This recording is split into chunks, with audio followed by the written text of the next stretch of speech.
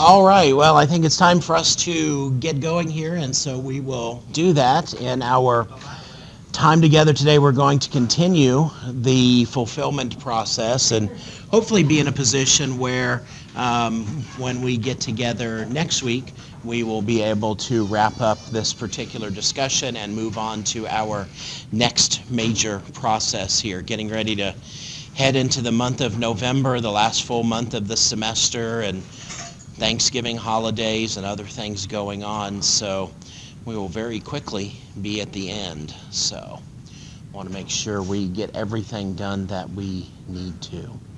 Questions or anything that you might have before we jump into our discussion for today? Anything we need to talk about?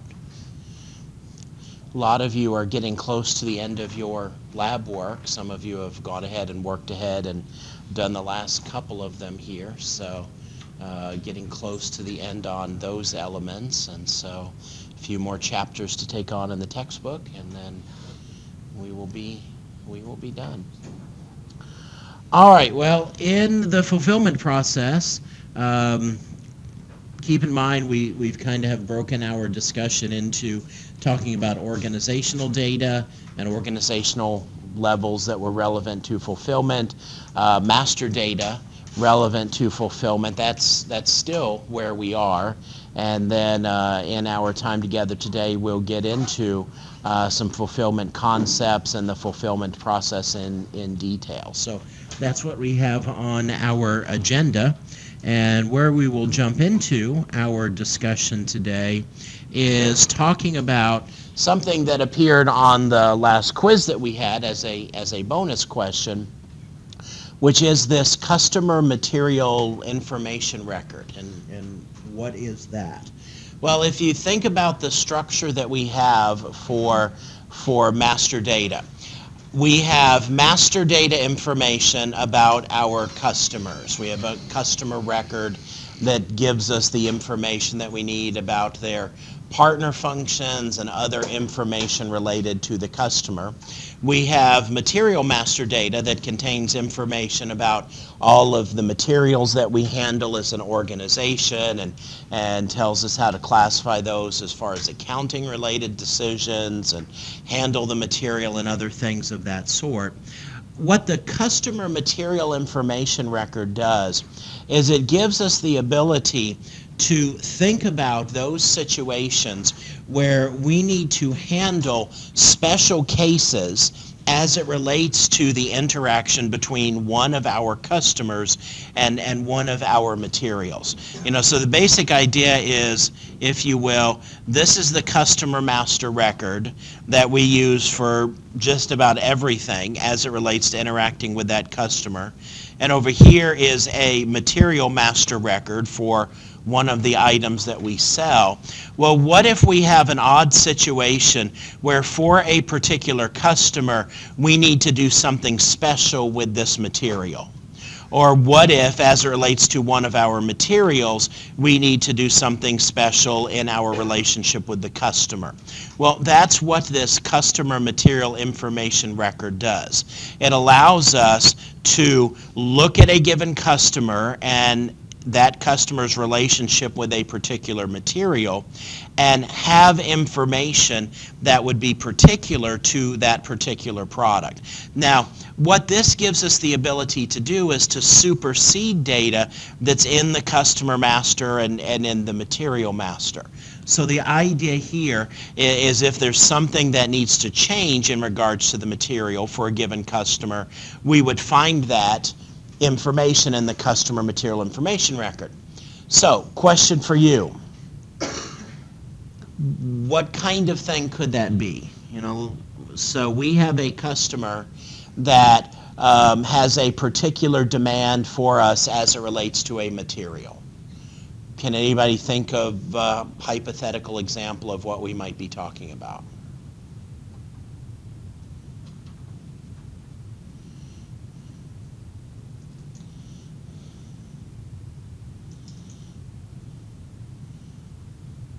I didn't think it was that hard of a question, so I wanted to give you a chance to ponder it here.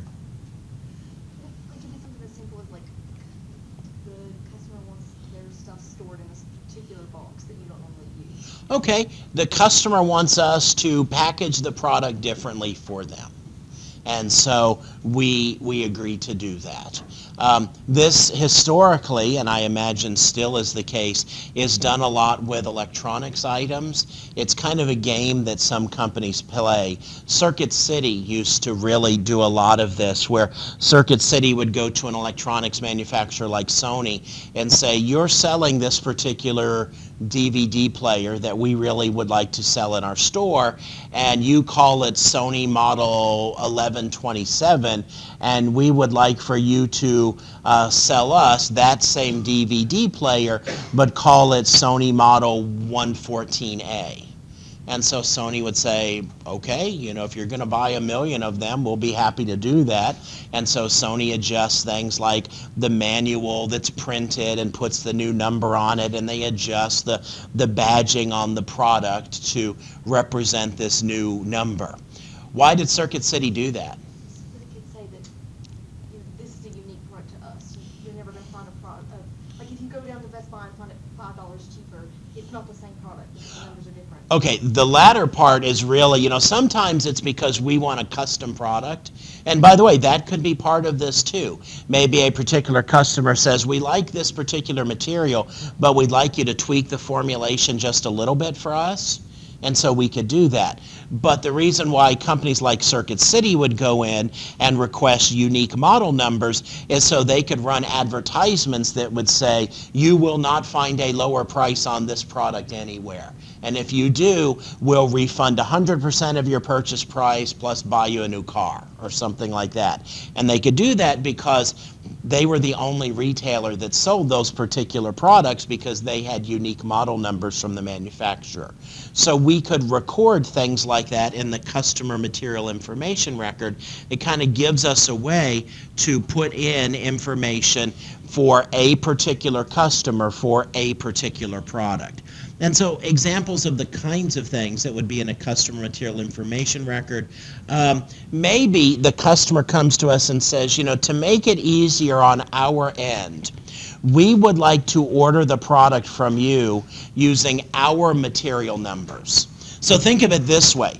In our company, we buy a particular product, and our material number for that product is MM127A.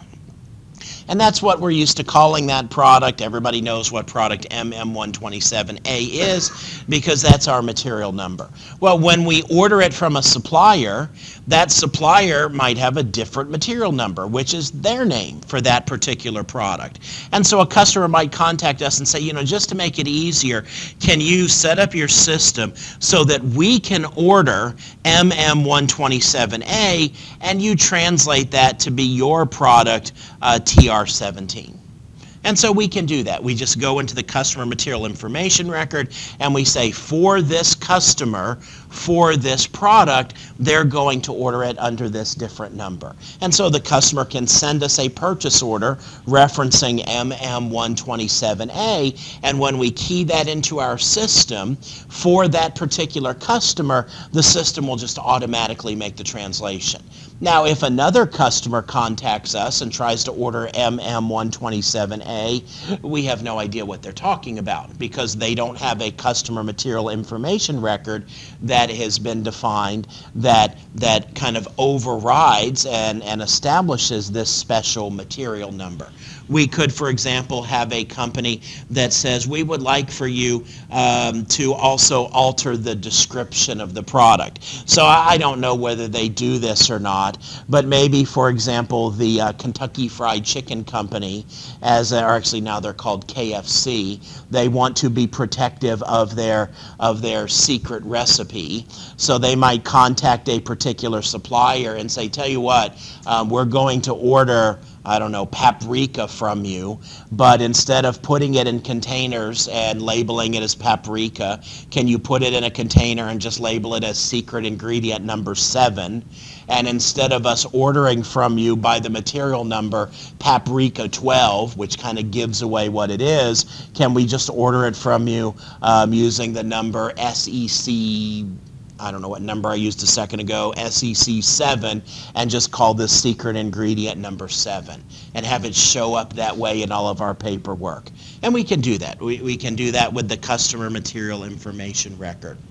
If we have situations where there needs to be a modification in the standard terms, normally, for example, the customer master record will say this customer accepts partial deliveries. Well, maybe for certain products, the customer says, no, we do not want partial deliveries. Well, how do we do that? How do we override the standard behavior for certain materials? And the customer material information record is the answer to that. So the customer material information record allows us to go and say, okay, for this customer, for this material, override the previous setting about partial deliveries, and if before they said they didn't want any except for these materials, or the inverse of that, we can establish that here. Same thing with like delivering plants. Maybe normally we serve this customer out of our San Diego plant, but for whatever reason they want this particular material, or we want this particular material from them, for them to go from a different plant. We go in and override it for that customer on a per material basis. Shipping preferences, tolerances, once again, anything that we need to set up special on a per customer, per material basis, we do that with the customer material information record. So alternate delivery plan, alternate shipping terms, alternate shipping methods, alternate packing. Maybe the customer says, I'd like this put in special packaging just for us. And you probably have read things like this in various news outlets. It's very common in pharmaceuticals for like Advil to be repackaged as like a store brand equivalent, and it's pretty much the same medicine, but it's packaged differently to go to a different outlet.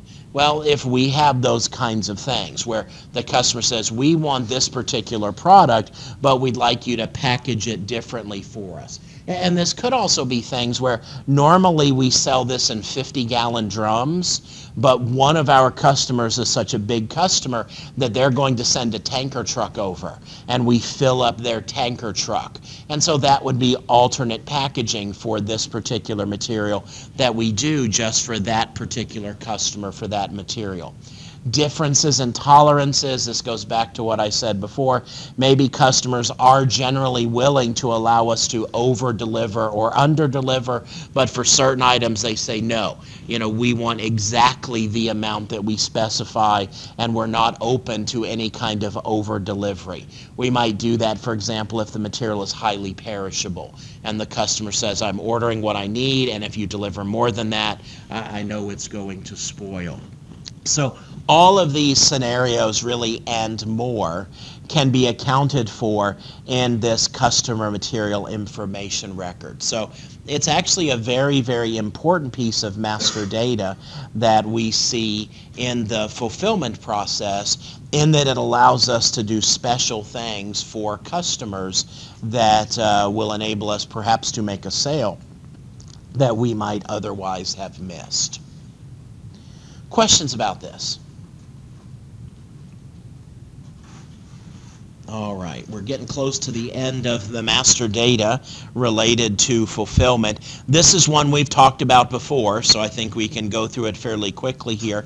The conditions master, remember, anytime we see the words conditions, we know that means pricing. So in terms of the fulfillment process, quite obviously, the conditions master is going to be relevant there.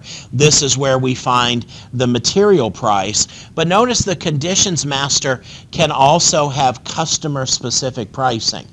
It's worth noting that that is not a part of the customer material information record. Specific pricing for a given customer is still a part of the conditions master. And this is why this is such a very, very complex data structure. You'll recall when you've gone in and set prices before, you get this grid that has a lot of different fields and for your labs what you've done is you've gone in and set pricing schedule PR00. which is actually just the default pricing schedule. And you might have a material, MM17, that you set the price at as $5.50 each. Well, we could actually go in and say, okay, as a part of that same thing, PR00, material MM17, we also sell it by the gallon. And when the customer orders it by the gallon, it's $2.15 a gallon. And so we could have a full schedule here based on all the variations of that product, and then we can have pricing schedules that are unique to a particular customer.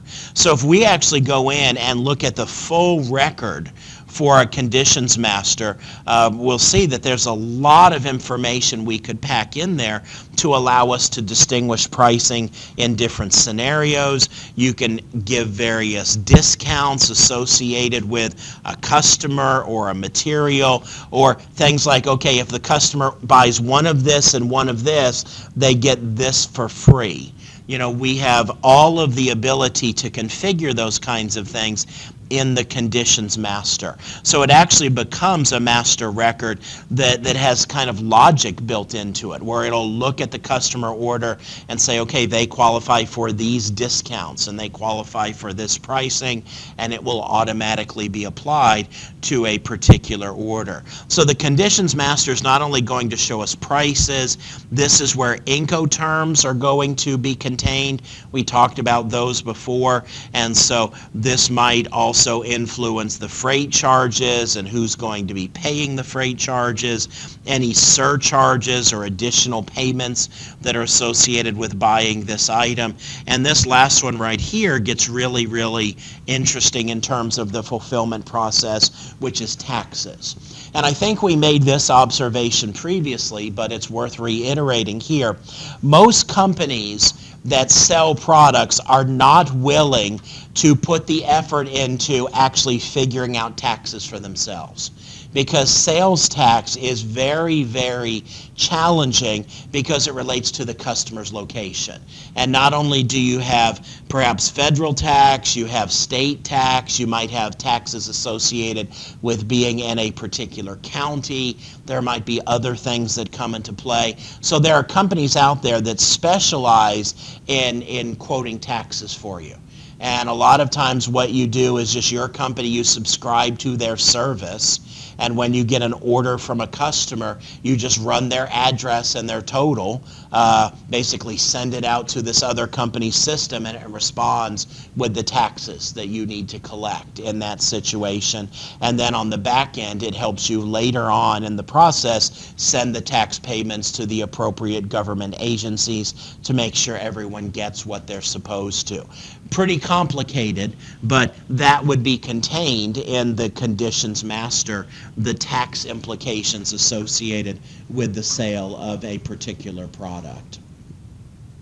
Questions about the conditions master? All right, next in master data here, output conditions. We talked about this as being, in the terms of the last process we talked about as being kind of a, we use the word conditions here, but it's not really related to pricing. This essentially specifies, okay, here is how I communicate with this particular customer. So for example, if a customer contacts me and they want a quotation, how do I send that to them? Do I mail it to them? Do I fax it to them? Do I do some kind of electronic data interchange? How is this going to happen? How is this going to happen? And so I can go into the system and set up all of the capabilities that my company has, and then as we establish customer accounts, we can give them the option for how they would like for us to communicate with them, and so that information is going to come from the output conditions here. It might be, for example, that a customer contacts us and says, okay, when the time comes where you need to give us a quotation, we would like for you to fax that to a particular phone number because that's the purchasing department's phone number.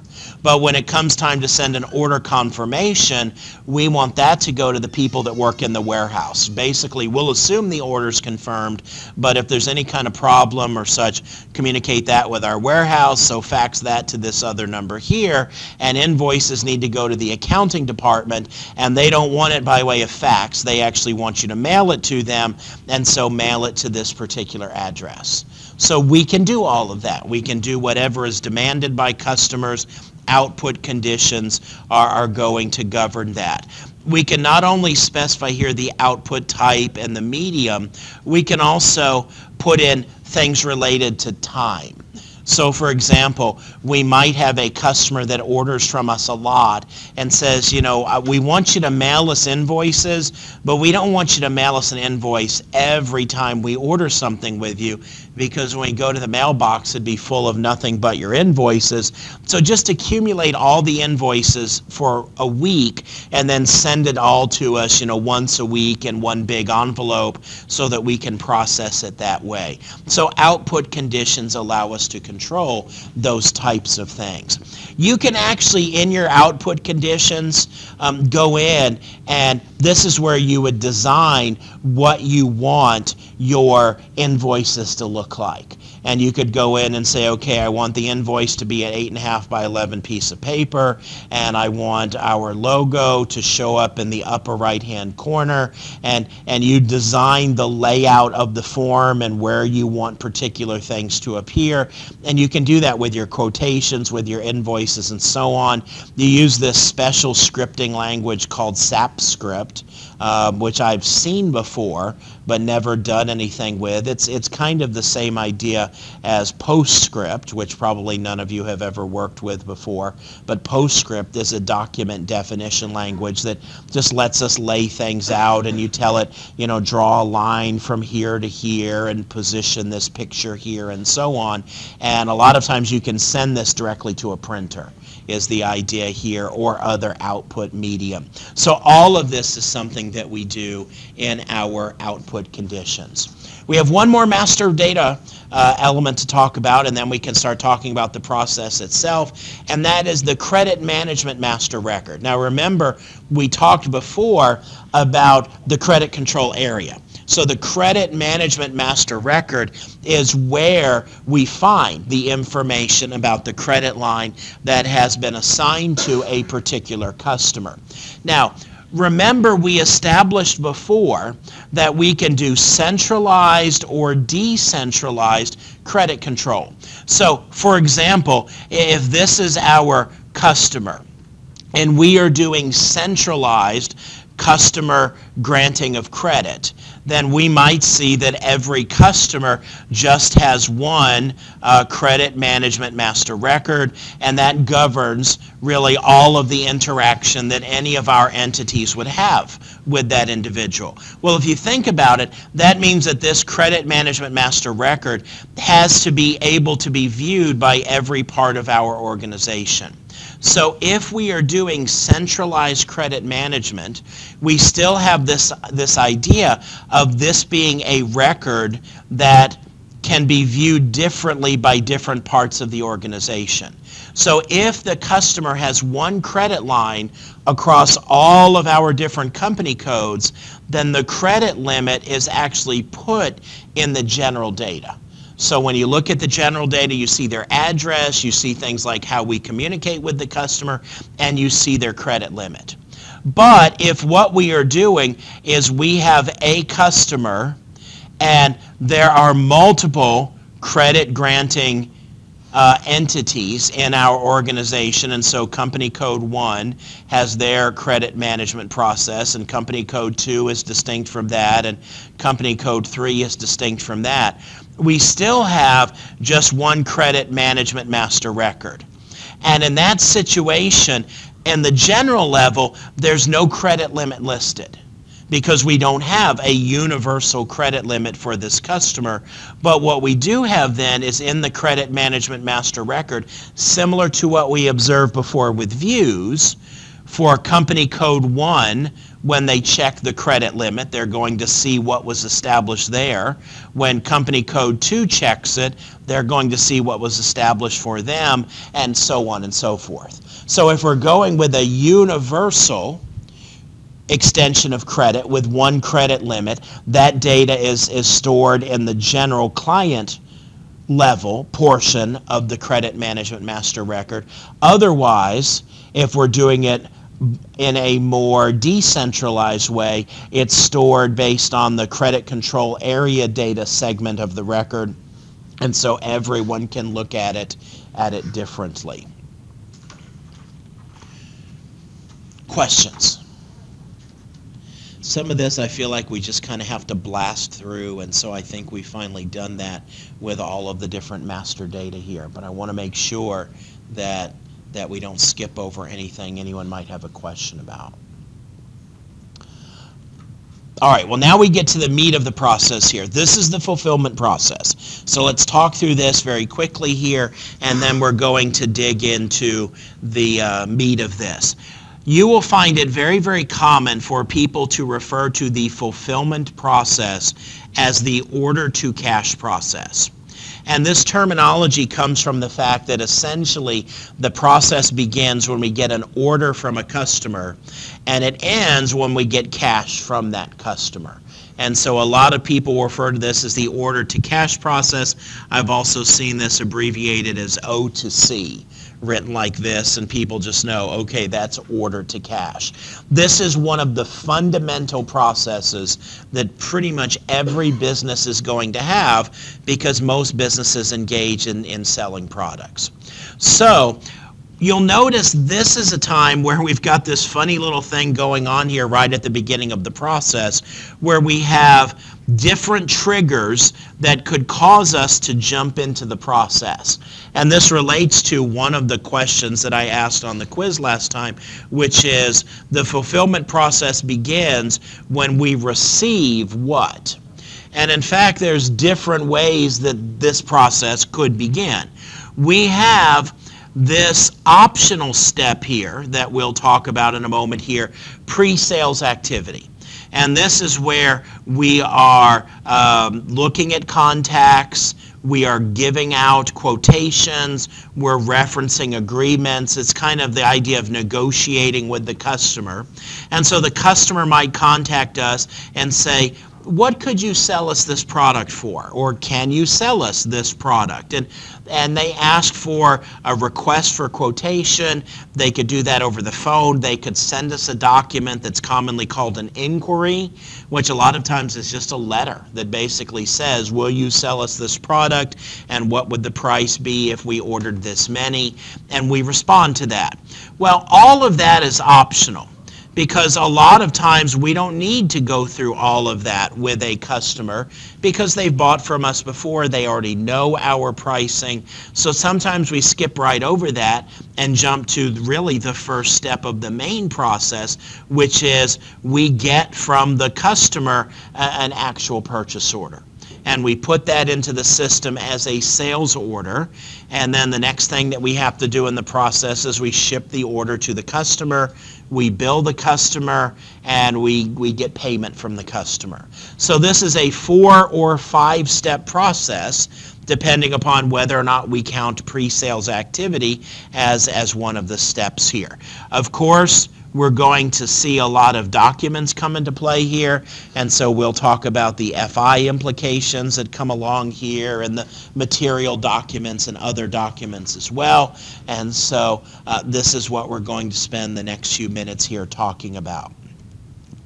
Most ERP systems are not tuned to doing very, very sophisticated customer relationship management activities, because vendors would like to sell you dedicated software to help you manage your relationship with your customers. And that software is called CRM software.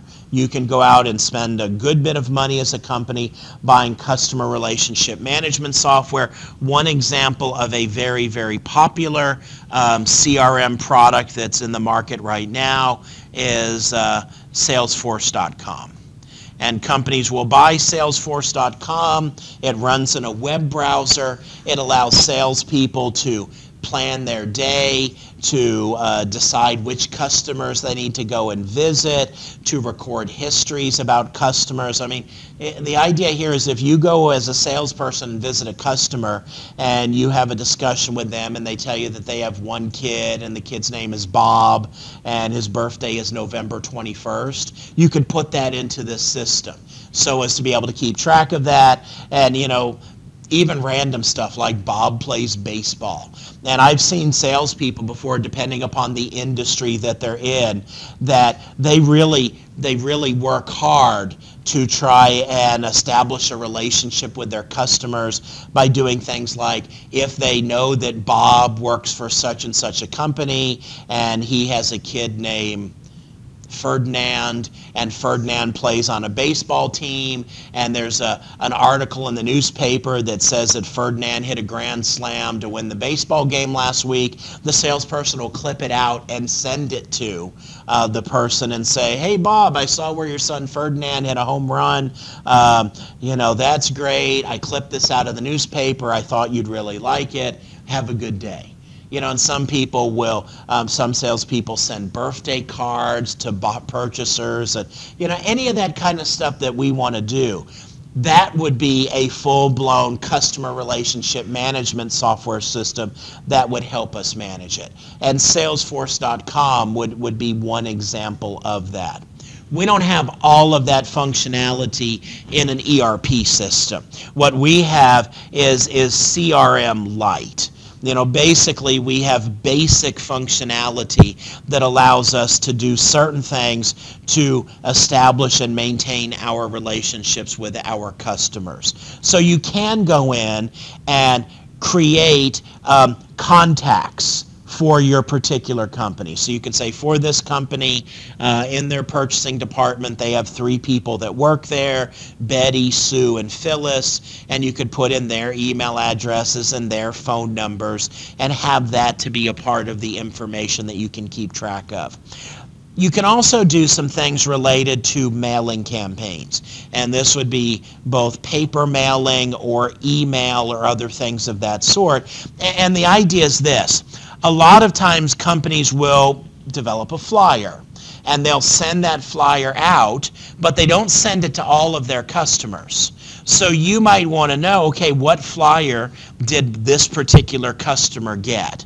So in this facet of the system, you can look and see exactly what has been sent to a customer, whether it be by email or through US mail or whatever. So you could call up a customer on the phone and say, hey, last week we sent you a flyer for our upcoming Halloween promotion. We're going to have a big party. Are you going to come to the party? And what you don't want to do is call up a customer and say that, and the customer says, I never got a flyer.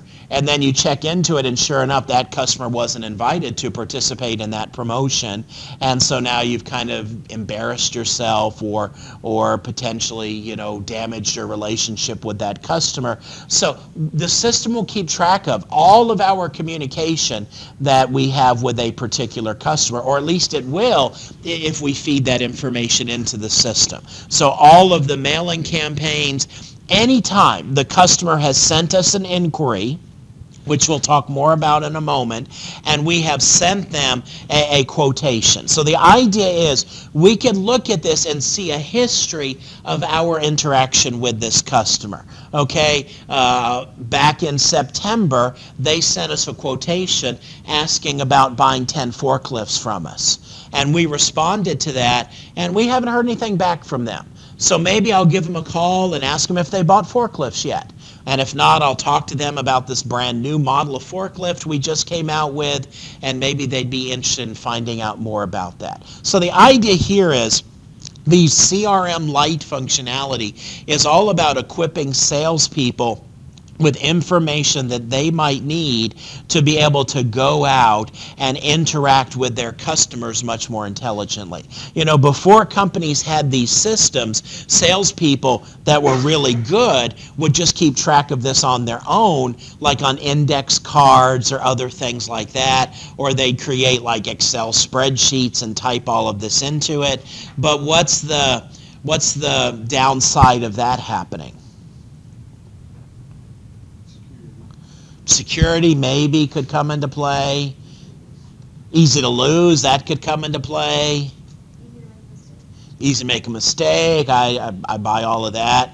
You're missing the big one, though. The salesperson has all of the information, which means if the salesperson decides to leave and go and work for a competitor, guess what goes out the door with the salesperson? All of that information. And so companies said, it took a while for companies to realize, hey, this is valuable information. Maybe instead of the salesperson keeping track of this on index cards, we get the salesperson to put it into the system so that if the salesperson decides to leave, we still have access to that information. I don't know if any of you watched Mad Men, but that was often something that happened there where someone would leave a company and they take their Rolodex with them. That's kind of the old school variation on this, where now we want to get people to put the information into the system so that we have persistence of data. Or in other words, when a salesperson's gone, their data doesn't walk out the door with them. It's also in this portion of the system that we are going to see a record of any contracts that we have with a customer or any scheduling agreements that we have with a customer that relates to their requirement to buy. So it could be, for example, that a customer has signed a scheduling agreement with us that says that by November 15th, they will have bought 500,000 units of a particular product. Well, that's about 2 weeks from now, and so far, the customer's only bought 460,000.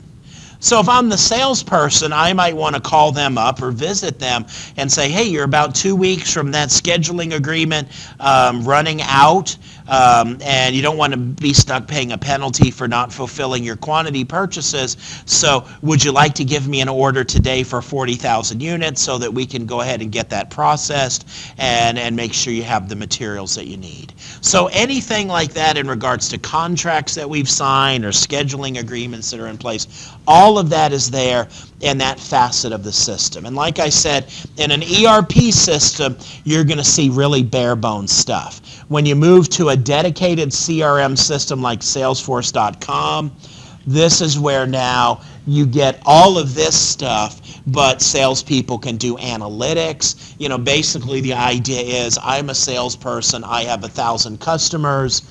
Who's the best customer for me to contact today? How should I be spending my time? Who hasn't ordered from us for a while that normally is a really good customer? And salespeople can just plan out their activities much more efficiently and effectively using dedicated CRM software. So normally what we're looking at here is the trigger for pre-sales activity is a customer will contact us and say, we would like to find out what you can sell us a particular product for. And so that's called an inquiry or a request for quotation. Now, realize that what we are going to do is give them in response a quotation. So they tell us, how much could you sell me 15 forklifts for? A company might elect to say, well, let's send them back an email saying we can sell you 15 forklifts for this much money. But what we really might want to do, if this is someone who's never bought from us before, is have a salesperson go and deliver this quotation in person. So the way we choose to respond to this is going to depend on what it is that we're selling and the customer that we're talking about and so on. The assumption here is that the customer is going to be generating this inquiry, but realize a salesperson could also just generate a quotation on his own. For example, if you were a salesperson that worked for a food service purveyor, like Cisco that I think we talked about in a previous discussion. Well, as you're driving across town, you might see that a new restaurant just opened up. And so you might want to go and talk to them about the products that your company sells, and you might want to give them a quotation just so they know, prices and the kinds of products and so on. So we can actually prepare these quotation documents without it having been initiated by a customer. So it could actually happen a couple of different ways. So we get an inquiry or a request for quotation. Those are basically two different terms for the same thing for a customer. So in order to respond to that, we're going to have to look at master data. Okay, they want to know about forklifts. We sell 10 different models of forklifts. So these are probably the 7 that would be relevant for them. And here's how many they say they're interested in purchasing. And so we capture all of that information and we create a quotation. We might also create an outline agreement. And the idea there is if the person said, we're thinking about buying 10 forklifts, we might say, well, our quotation is that a forklift, and I have no idea what forklifts sell for, a forklift is $17,500. But if you will agree to buy all 10 of them from us, we'll sell them to you for $16,500. We'll give you a discount, and so the idea here is if you do this, then we'll give you this. So that would be an outline agreement where we're saying this is our standard price, but this is what we're willing to do. So the customer can't call us up and say, well, we'll take 5 and expect to pay $16,500. They might come back and try and negotiate with us, in which case we have to respond with a different quotation. But the idea here is we now are talking with the customer about the key elements related to the transaction. As we look at the data that's in a quotation, okay, one of the things here is you notice it says customer master. Well, if this is a company that's done business with us before, we would have a customer master record for them. And that could happen. We've been selling to this company for a while, and now they want to know about buying 10 forklifts from us. So we can get a request for a quotation from an established customer, but we could also get an inquiry from someone who's never done business with us before, in which case we don't really have a customer master record at this point.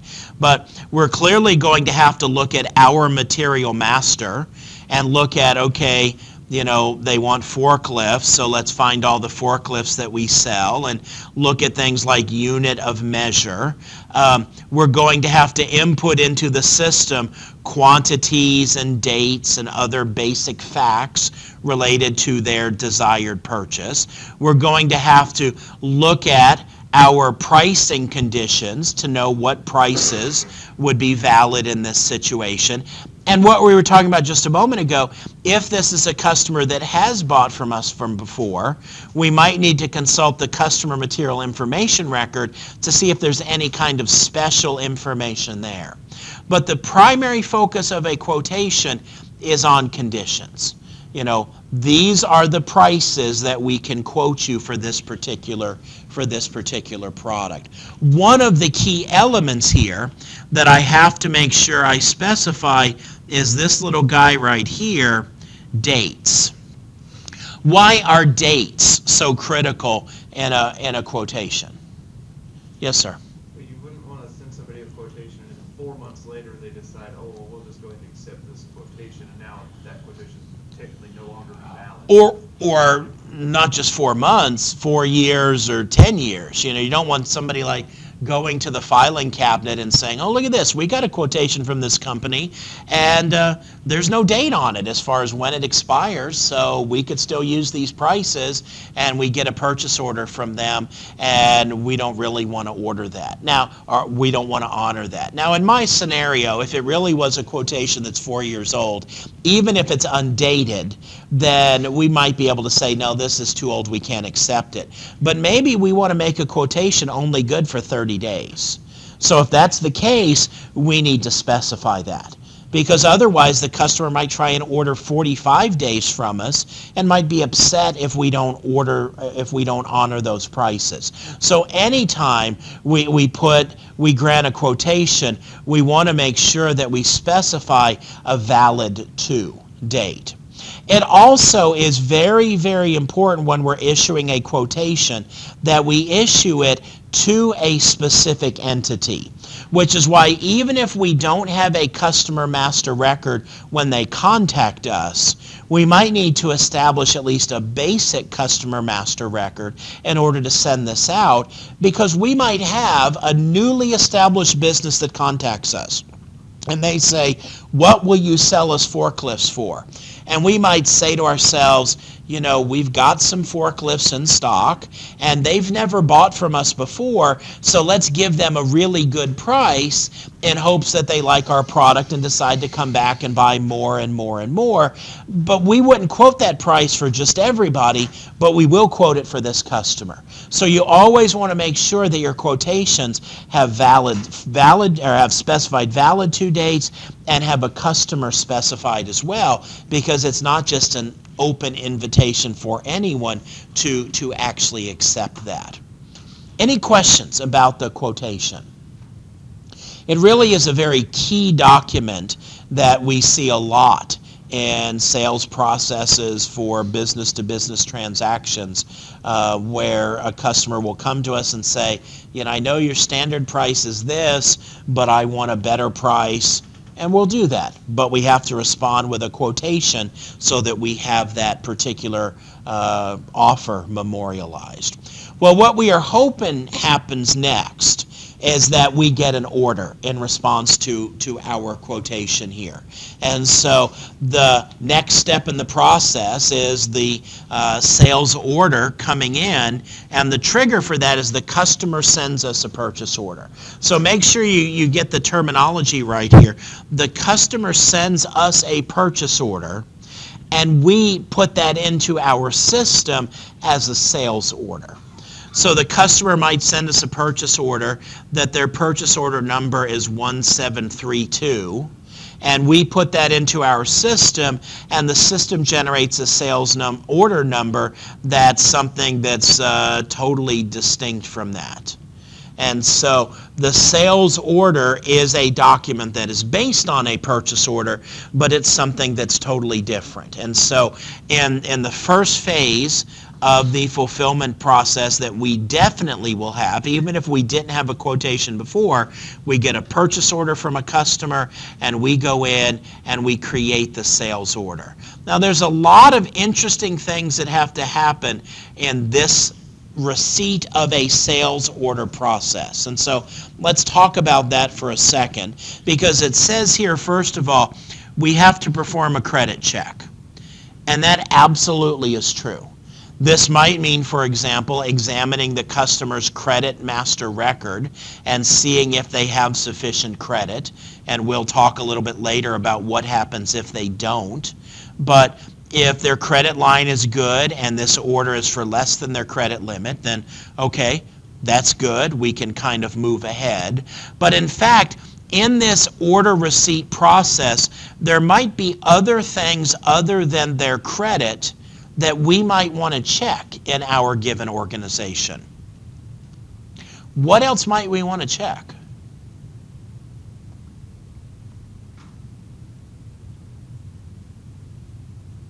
Once again, don't overcomplicate my question. This is not rocket science, unless we're selling rockets, and then I guess it is rocket science. But so you get an order, and you say, okay, I got to check credit limit. And okay, that's good. Credit limit's good. What else are we going to check? I might want to check, do I have the product that they are trying to order from me? So that might be something that I would want to check. What else? Now that you got the ball rolling for us, who else can tell us something else we might want to check? Customer's purchase history. I might want to. Now, why would I perhaps want to check the customer's purchase history? Somebody. Special specifications for the order, special packaging or anything. Okay, so I'm going to find that in the customer material information record. I might need to consult that. That might be something. But any other reason you can think of why I might want to check their purchase history? To make sure they pay.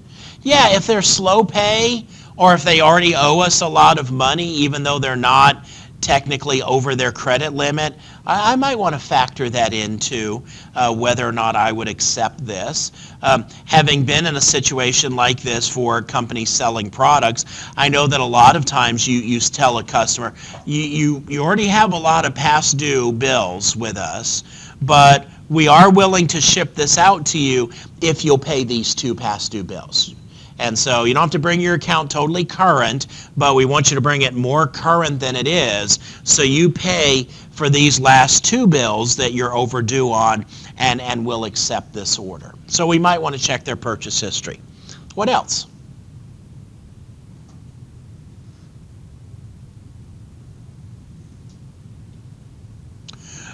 What about issues related to, is this customer permitted to buy this product from us? There are a lot of products that we might sell that not every customer has the ability to purchase. But the customer might not know that, and so might be sending us something that would represent a mistake on their part, or they might be trying to pull a fast one and order something from us that technically they should know that we're not allowed to sell them. Maybe, for example, our company sells materials that are perfectly valid for everyone, and then some products are hazardous materials. And we can only sell hazardous materials to companies that have been authorized by the government to handle hazardous materials, and this customer doesn't have that particular permission. We can't sell that to that customer. And so we need to check that before we accept their purchase order and put that into our system as a sales order. There are other things related to permission as well. Going back to my example about how Circuit City used to request custom product numbers. Well, maybe I've got an order from another company and they're referencing a Circuit City model number. And only Circuit City can buy that particular model because we customized it from them. And so we have another product that would be very similar, but technically we can't accept this purchase order because they're not authorized to buy that particular product from us. So the point I'm trying to make is, this looks like we get a purchase order and we check the credit line, and if the credit line's okay, boom, we put it into the system and it becomes a sales order. Accepting a purchase order is a big thing legally, because if I accept a purchase order, a contract now has just been created. So before I accept that purchase order, I have to do company appropriate due diligence to make sure that this really is something. So I have to, check the availability of materials. This wasn't mentioned, but check the delivery schedule. Maybe I do have the products, but the customer, the purchase order says I have to have it to them next Monday, and I can't get a truck to them that quickly. So I might have to contact the customer and say, hey, I can get you the item by next Friday, but I can't do it by next Monday. And the customer might say, okay, that's fine, at which point I say, okay, send me an updated purchase order. And so I void the purchase order they sent me, and they send me a new one with the correct dates. So the requirement transfer, the idea here is I'm checking all of the different things related to, do I want to accept this? And if so, now this becomes a requirement that I have to fulfill as a company to honor my obligation. One of the things that I might also check is Incoterms. Maybe the customer is trying to pull a fast one, and they've sent us a valid purchase order, but it says that they have 180 days to pay. And I don't want to let them have 180 days to pay. My standard terms are net 30. I give them 30 days to pay. So I can't accept a purchase order that says net 180. I have to contact them and say, I'd love to have your business, but I can't give you 180 days to pay. Maybe we'll compromise and we'll give you 60 days to pay. Send me a purchase order that says net 60 and I'll take it. So there's a lot that goes into this order acceptance process. But if we decide to accept the order, we put into the system a sales order. it is critically important that we accurately capture all of the information related to the customer's requirements and the terms of the sale and memorialize it in the sales order. So if you will, this is the PO and this is the sales order. These guys have to be in perfect agreement. What I can't do is I can't take something that was on the purchase order that I accepted and change it on the sales order. If the purchase order was for 50 units, I can't put 40 units over here on the sales order. I accept the purchase order as is, or I don't accept the purchase order. I can't partially accept it. It's kind of an all or nothing thing there. So the data in the sales order, obviously I'm going to have information coming from the material master about the materials. I'm going to have quantities and dates that the user is going to type into the system. I'm going to have pricing conditions that are going to be represented here in the sales order. By the way, some of you ran into that problem in part of your lab exercises where you went to put in a sales order and you had a material defined, but the system said you don't have any pricing conditions defined.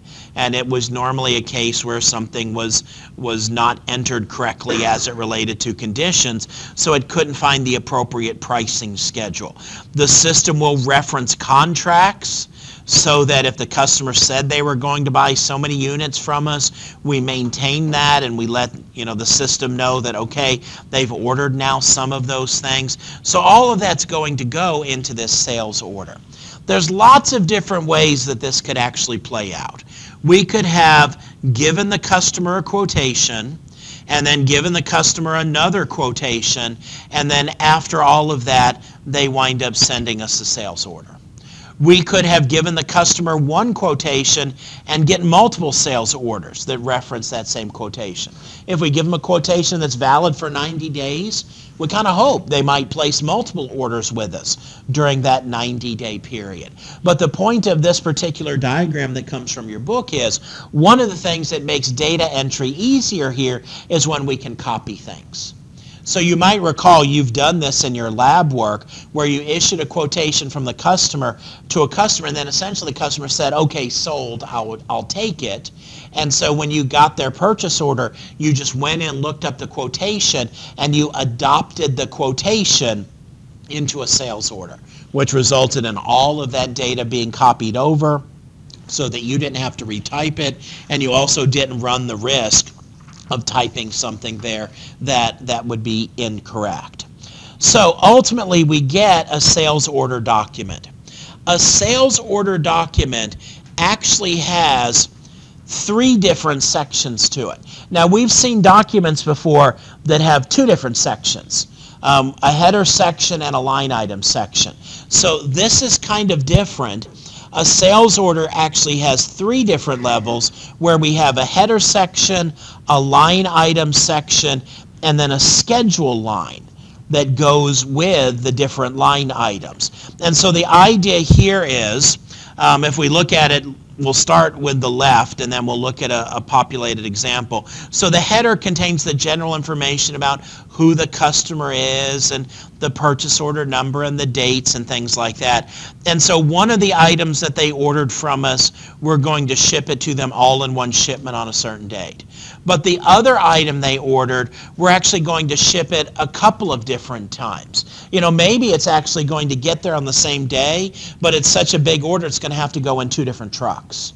So this is the idea where we could have for every line item the customer has ordered from us, we might have distinct schedule lines. So in this particular example, the customer has ordered 40 bicycles and they said they need them no later than the 10th of June, but they're open to getting deliveries before then. So we're going to ship them 30 on the 10th of May because we'll have them then, and then we're going to send them 10 more on the 10th of June. So every line item in a sales order can actually have multiple different scheduling lines associated with it that might represent different quantities, different dates, or even different plants that that particular quantity is going to be fulfilled out of. One of the key elements in all of this that I have to look at when I am taking orders from customers is something called available to promise, which is normally abbreviated ATP. And you'll hear people talk about ATP or available to promise. And the term itself is really straightforward. Can I promise you that I will have this product to you by a certain day? I kind of have had an ironic thing happen in the last 3 weeks. I order from Amazon with pretty good frequency, and in fact sometimes I'll go like 2 weeks and not order anything from them, and then sometimes in a matter of a week I'll place like 3 or 4 different orders. Well, over the last 2 weeks I've placed 6 different orders with Amazon, and 3 of them did not arrive when they were supposed to. One of them, I was told that the item would ship the same day and I would have it the next day, and it's now 10 days later and the item still hasn't shipped. Another item I ordered was actually coming from Japan, and I was supposed to have the item in 2 weeks, and now the expected delivery date is December 22nd, which is a little bit more than 2 weeks from now. And so in both of those instances, as I have followed up on it, it seems like the company promised me something that they didn't actually have, and really they shouldn't have made that promise. Companies don't want to do that kind of thing, because if we accept the purchase order and then we don't fulfill it, we could find ourselves in legal hot water. So this concept of available to promise basically is, if I get an order from a customer and they say they want this quantity on this date, can I promise them that I can fulfill that? And the system, this is now a great example of where having an integrated system works in our favor. And so here's how the system's going to evaluate that. It's going to do what's called backward scheduling. We'll see this a lot and different things that we'll talk about here in the second half of the semester with production. This comes up and other things of that sort. It's not that complicated though. You start with, okay, this is when the customer said I had to have it to them. So we'll work through one of these. The customer said I had to have it to them by November 15th. So can I promise them that I'll have it to them? Well, the first thing I have to look at is transit time. How long is it going to take me to get it to them? And let's assume that this is something that I have to ship by way of a semi-truck. Maybe it's the forklifts we've been talking about. And they're in California. And I know that if I load them onto a semi and the semi delivers it to California, I know that that's going to take 8 calendar days. So now all of a sudden we back that up, and so when I account for transit time, I could ship it as late as November 7th and it will get there on time. Well, then the next thing we look at is loading time. And you might say, well, that's not that, why is that a thing? Well, some things, like the forklifts we're talking about, I don't just like drive the forklift into the semi and say, okay, driver, take off. I have to tie them down. I have to make sure that they're secured properly. And it actually takes me about a day to actually load them up into the semi. So now all of a sudden, when I take loading time into account, now I'm back to November 6th. Well, then the system will look at 2 different things. The first thing it'll look at is transportation lead time, which is how far in advance do I have to contact a trucking company to make arrangements for shipment. And maybe the trucking company that I deal with requires 5 days notice, which that would mean I would have to notify them by November 1st. Okay, but the other side of it is I look at, okay, on my end, how long is it going to take me to pick and pack and prepare these forklifts? And just for the example we're working through here, I know that to pick and pack that is going to take 8 days. Now notice it does these in parallel, because the idea is that I could be working on picking and packing during the transportation lead time and vice versa. So it looks at these and it takes the longest of these two, which is 8 days. So now I have to back up 8 days, which would take me what, to October 30th? And so now here's my order date. Today is October 29th. Well, guess what? I can make a promise to have it to the customer on November 15th because my evaluation shows that I can actually get it to them there. So that's the available to promise. I passed. Okay? But if the facts were a little bit different and the customer said I need it by November 10th, I can't get it there by then. I cannot accept that purchase order because I fail my available to promise check. The way this is going to be evaluated will play out differently whether I'm a make-to-stock or make-to-order company, something we'll talk about a little bit later, but essentially, am I custom making for each individual customer, or am I just pulling things out of a warehouse? Is this something that I buy from another company? You know, that could be what's going on here. I have to order this from my supplier, and so, you know, it's going to take me 8 days to get it from my supplier, and then I have to pick and pack it, and I have to load it, and there has to be transit time. So the system will automatically work through all of this. Have you seen this before? And I know you have, although it's probably been a while, where you put in a sales order, and one of the things you put in is a required delivery date, and after you hit enter, a little dialog box will pop up and say something like, dates have been reevaluated, or something like that. And then you just hit enter and you save. That dialog box popped up because the system did an ATP check. And it discovered, yeah, those dates are okay, I can accept the order. And in our system, you're never going to fail ATP because basically we have instantaneous everything because it's a fake company. But in a real company, that checking of availability is a key element here. Any questions about this? Yes, sir. During the transit time, do you anticipate any failure, like the truck, for example? Do you anticipate stuff like that? I mean, and that's a very good question, because we will tell the system how to do this evaluation.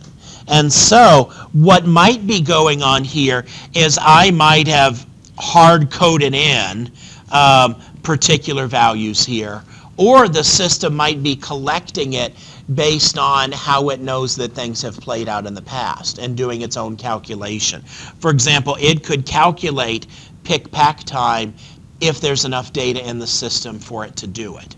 So that's going to depend on how we have it configured. And that's why we want to push this onto the computer as well, because it might be different for different products. If somebody says, hey, I need a new fan belt for my forklift, I could send that out to them overnight by FedEx. They could have it tomorrow.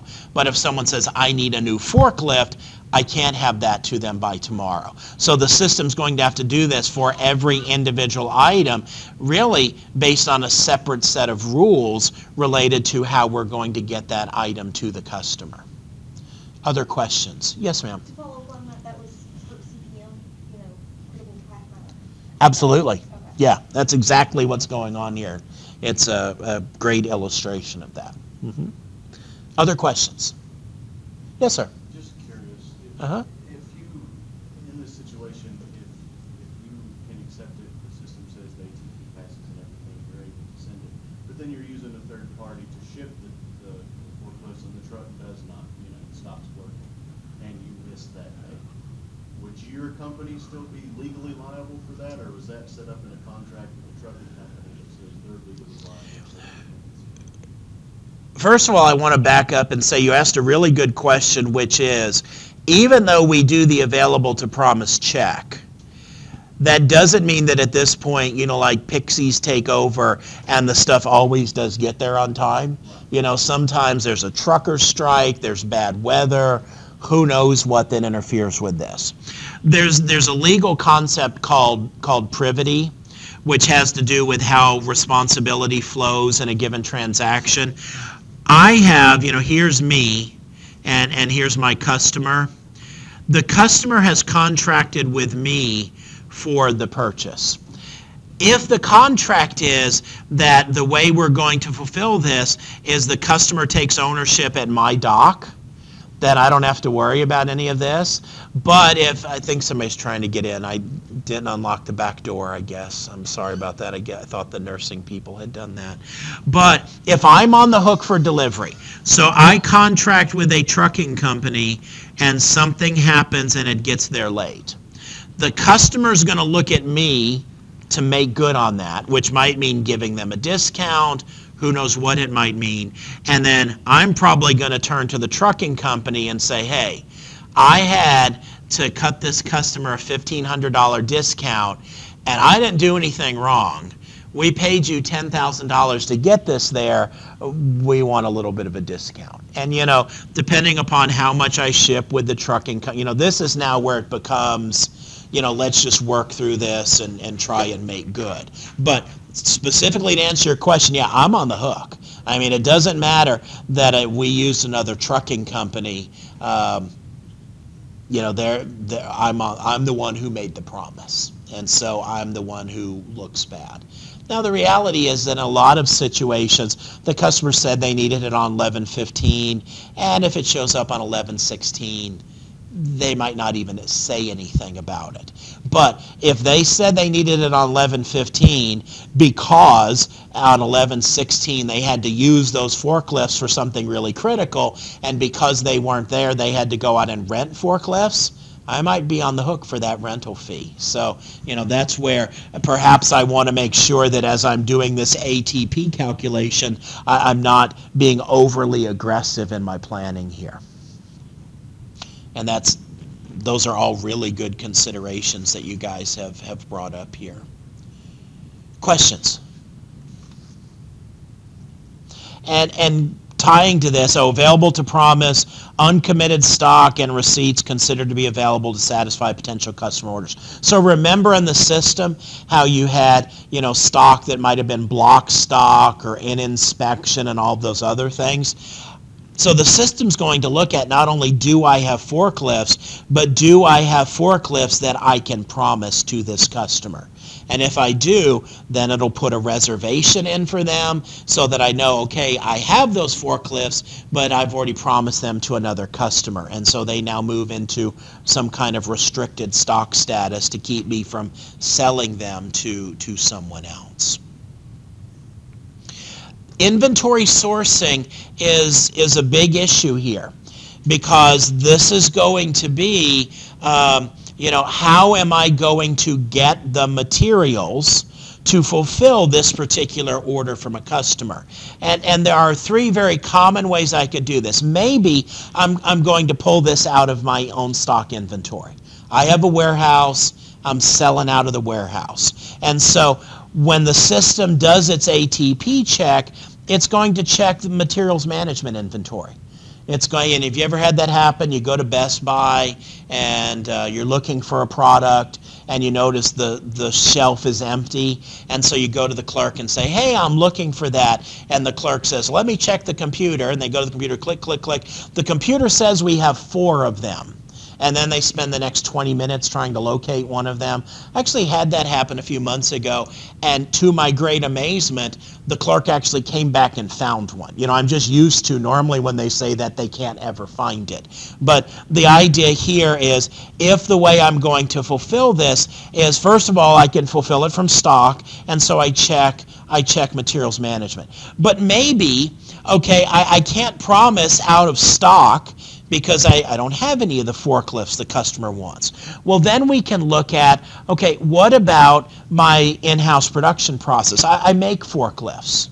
And so now I look at this idea of fulfilling the order based on internal procurement, which is another way of saying production.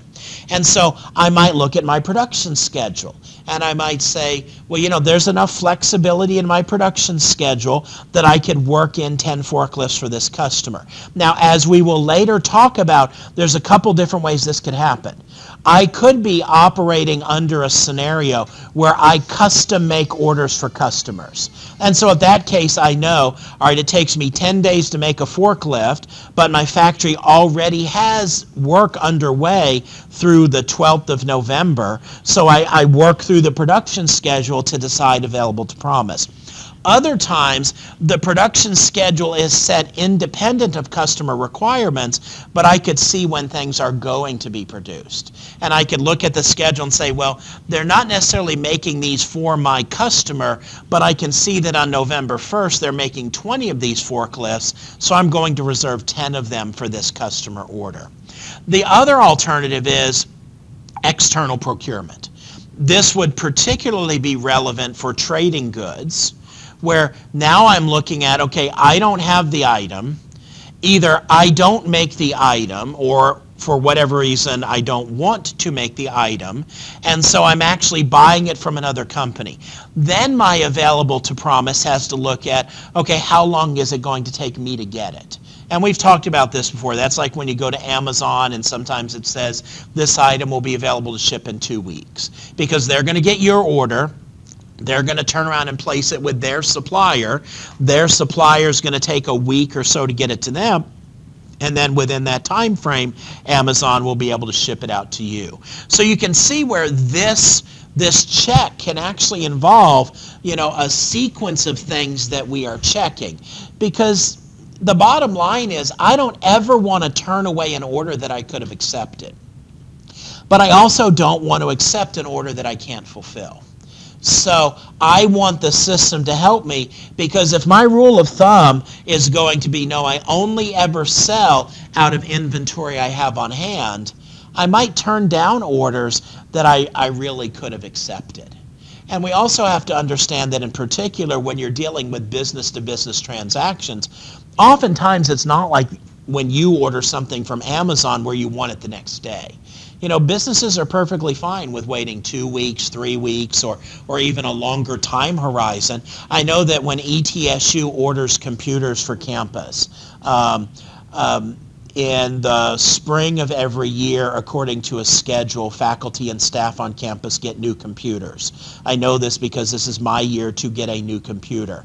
They actually place the order with Dell by November 1st. For delivery, I think sometime in February or March. So they have to order far, far in advance. And what Dell does is the further you order in advance and the more time you give them, the better price they'll give you.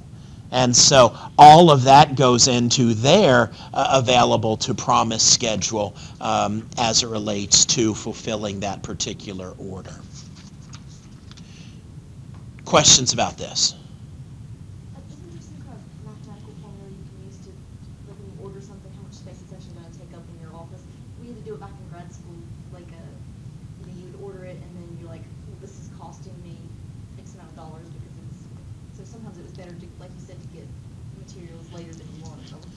Well, I mean, in manufacturing, and some of you perhaps, if you've ever taken a production and operations management class, which I realize probably 90% of you have not, you talk about things like just-in-time manufacturing. The Japanese really were the first to really perfect this, where, they basically said, if we need it on November 1st, we want it on October 31st or November 1st. We don't want it a week before then. We don't want it late, but we don't want it really early. And in fact, what has happened in Japan as a result is, here's the factory, the customer, and here's all their suppliers, basically right next door to them. And in some cases, their suppliers deliver to them multiple times a day, because they'll say, we want this at 1 p.m., we want this at 3 p.m., and the stuff comes in just right as it's needed. Because that way we don't have to have a big warehouse, we don't have stuff sitting around, and there's a lot of merit to that. So yeah, that's why if we're dealing with we might be dealing with a customer that this is the way they operate, in which case if we miss a delivery date, we might lose them as a customer. And then we have other customers that don't really care that much. One of the things that I saw a demo for, and it was really kind of funny to me, we talked last time about HANA and some of the things that it opens up as far as new functionality. I saw a video demonstrating HANA in the domain of CRM like we were talking about before, and the scenario was you're a salesperson and you've made a sales call on a customer and they want to order 10,000 units of something for you for delivery next Friday. And as you check in the system and do an available to promise check, you discover that you can't fulfill that order. You don't have time, which is normally where this would stop.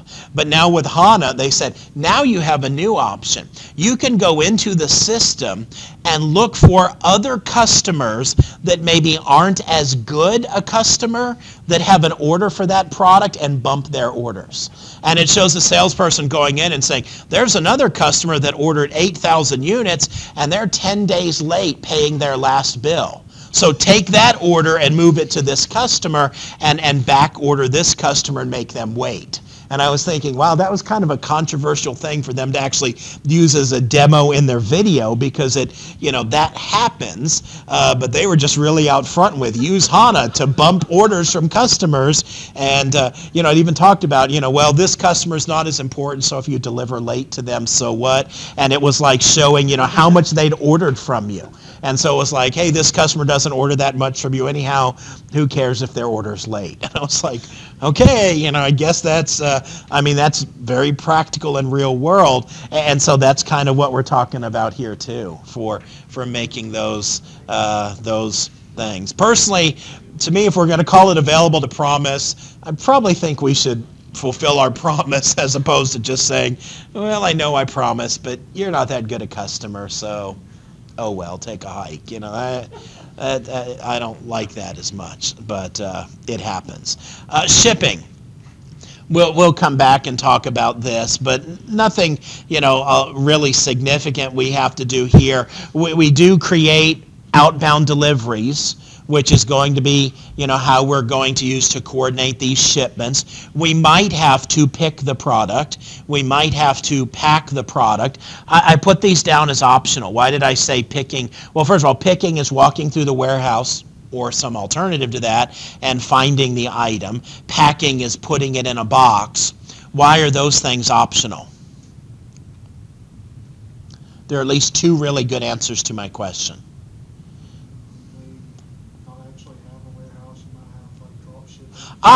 Drop shipping means I don't pick and I don't pack, but I might schedule an outbound delivery. Okay, great. Drop shipping overrides that. Why else might I not pick and pack? We have to create the product, produce the product. Okay, but when I'm done producing it, I'm still going to have to pick and pack it. Maybe it's a service, not a product, and I'm looking at basically scheduling a service person to go out and fulfill a service, and he's probably not going to like it if I try and stuff him in a box as his way of getting to the customer. And then we could also be talking about things where the customer orders it from us and we do deliver it to them, but maybe it's like some kind of digital thing. It's a digital delivery, and so that there's not actually a physical product in the traditional sense. So there are times when our fulfillment might not actually involve actually picking and packing. But we are going to eventually have to post the goods issue. And this is an important step that I think we have seen before. But what's significant about this is when we transfer ownership. This is when we stop owning the item and our customer starts owning the item. And that's going to be a key element here based on Incoterms. Because we don't want to have something sitting on our balance sheet that we don't own, and we don't want to have something that we own not represented on our balance sheet. So, it might be that we transferred ownership yesterday and it's today that we do the accounting postings. I mean, I don't think anybody assumes that the very second ownership passes that we're going to update our records. But clearly we need to have this memorialized as a part of the process to make sure that happens. This is a good place for us to stop for today, and so we will do that. Hope all of you have a good rest of the day. If anyone didn't get a chance to sign in, the sign-in sheet is up here.